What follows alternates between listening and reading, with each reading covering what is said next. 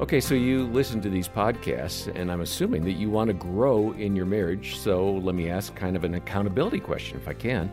Was there a time that you were mad at your spouse and you expressed anger, and your mate was completely caught off guard?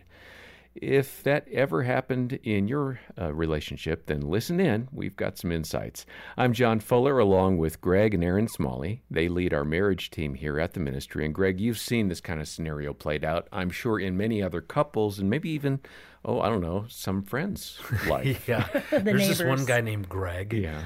The thing that instantly came to my mind, Erin, you'll probably remember this one, is we were moving into a new home, and I was super stressed out, just finances and making sure that, we had all the money to do this move. And Erin is an amazing dreamer, and just if you see our home, you just see the kind of home that she builds and creates in a warm environment. And so she was having fun, just dreaming, thinking about different things that we needed.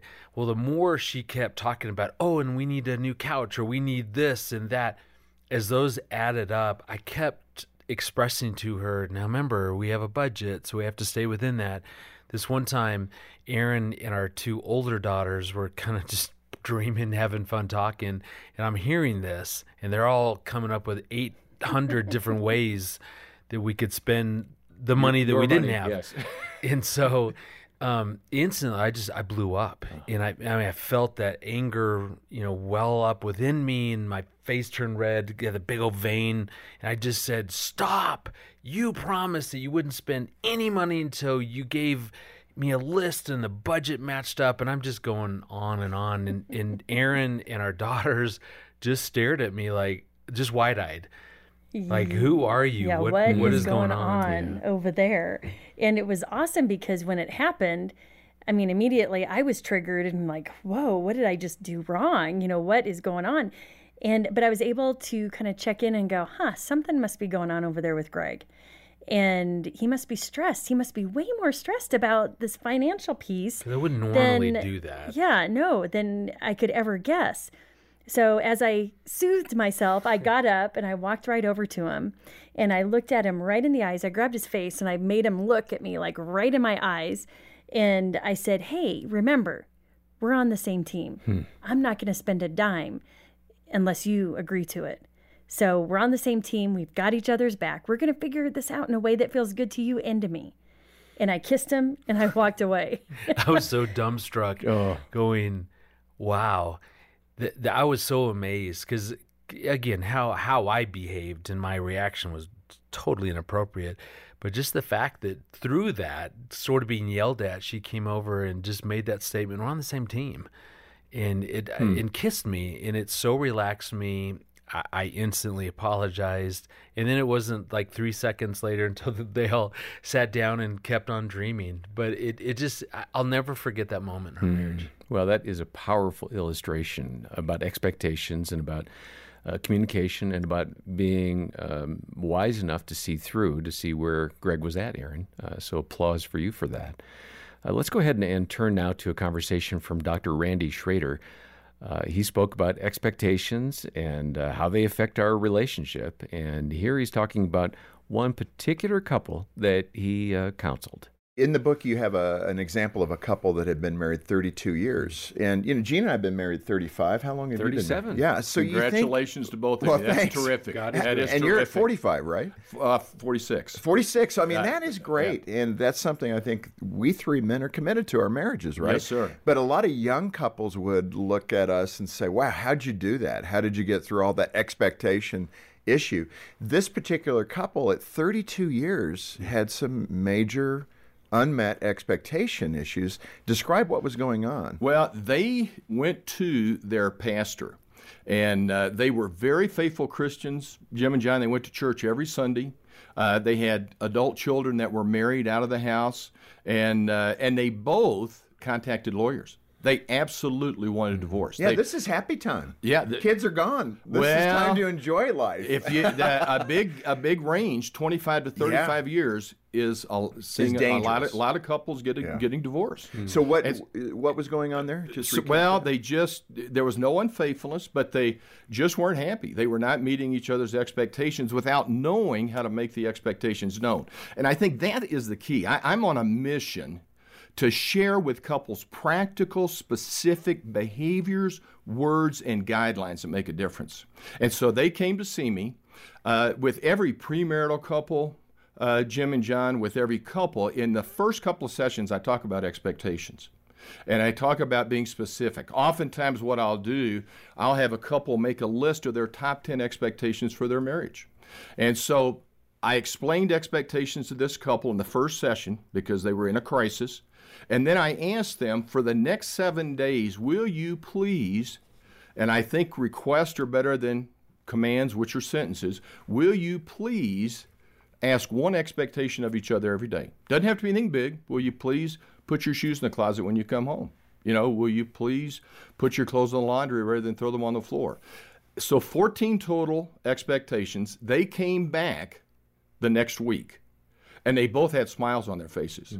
And they said, we want you to know we contacted our lawyers and told them we're putting our divorce on hold. And we want you, Dr. Schrader, to give us the specific practical words, behaviors, and guidelines that lead to a satisfying Christian marriage. Yeah. And so once they got those understandings, see, that's the difficulty.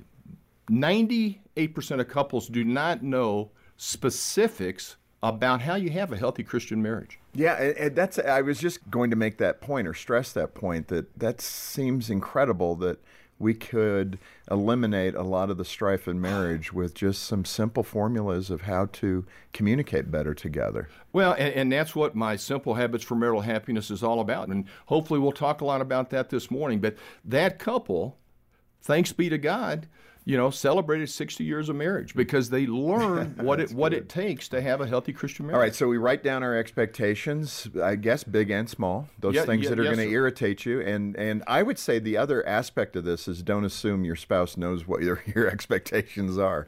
That is so true. And I would say 99% of the time, Jen, when my wife Jenny doesn't meet my expectation or I'm disappointed in our marriage, my first thought is, she let me down. But then I look in the mirror and I ask myself, Randy, did you let Jenny know, will you please do this or will you please do that? Almost every time the answer is no. Yeah. I forgot to make my expectation known, but my initial thought, being an imperfect sinner, is, I want to blame her. But it's my mistake. I didn't let her know my expectation. And the same way for my wife with me. She needs to let me know. And they need to be specific. When couples make a list of their top 10 expectations premaritally, because I do it with premarital couples too, they'll say, go to church. Right. Well, that's a good expectation. But what church? How often are you going to go to church? Once a month, once a year, Christmas and Easter, every Sunday. So it's good to be specific with those expectations. I really like, Aaron, the way that Randy brought out the need to be specific about our expectations. And I think I probably was guilty of just being very vague and general. And, over time I've seen that there is a benefit to that. But sometimes it feels like, there are so many specific expectations. It's a checklist I gotta nail down and I gotta work on to just please my spouse. How can boundaries come into play here in balance with realistic expectations? It's so important to be cognizant and be self-aware of when my spouse has these expectations of me, what is really going on inside of me? Am I feeling like I'm not good enough? Am I feeling failed? What is going on for me? But then I would also say, I wonder what's going on over there, that they have all these expectations, or is there a deeper fear? I always say, what's going on under the waterline? Mm-hmm. I'm thinking of a couple from years ago that I was talking to them as a younger couple, talking about alone time and shared time, like time together and time individually. And every time the husband would say, hey, I'm going to go out and play golf and she would react to it and want to put more demands on him. And so, of course, he was feeling failed because he wasn't pleasing her. But what she was really dealing with was fear. Like, am I not important to you? Am I not a priority to you? So that's where I would go first. But absolutely, if you're feeling inundated, like your spouse is putting on lots and lots of expectations, you're feeling these expectations, it is totally appropriate to say, you know what? I cannot meet that right now. I've got this going on inside of me. I've got this expectation at work and with the kids and ministry and on and on. It's okay to say, hey, I can't do that. Can we talk about what I can do that works for both of us? And setting that boundary is such a healthy step because it keeps your heart open towards that person. So then you can have that conversation. Yeah, that's so important. And good communication as a couple is vital. You've got to talk that stuff through, those expectations. And if you're feeling overloaded, permission granted, as Aaron was saying, to say, not quite yet or not now. And I would definitely say, share that. I'm feeling I'm overwhelmed. Yeah. That's what's really going on over here. Yeah. Yeah. It's not because I don't love you. Right. Or I don't think that's important. It's just, I'm overwhelmed. Yeah, because then what will happen? That person will lean in, your spouse will lean in and go, oh my gosh, I didn't know. Yeah. Well, we have a whole conversation with Dr. Randy Schrader available to you. It's about expectations. You've heard portions of it already. Check the show notes, though, to find the link to the entire discussion that Jim had with Dr. Schrader. And then while you're on the website, be sure to make a donation to the Ministry of Focus on the Family. If you appreciate these podcasts, if you want to invest in ministry through Focus on the Family, we would invite your participation. A one-time gift or a monthly donation of any amount really makes a difference in how much we can do to help couples literally around the world. So please invest, donate today, and we'll send a copy of Dr. Schrader's book, Simple Habits for Marital Happiness. All the details are in the show notes. Well, thanks for joining us today. Next time, Gary Thomas will be here to discuss how God's love impacts the way that you treat your spouse. For now, I'm John Fuller, and on behalf of Greg and Aaron Smalley and the entire team, thanks for listening to the Focus on the Family Marriage Podcast.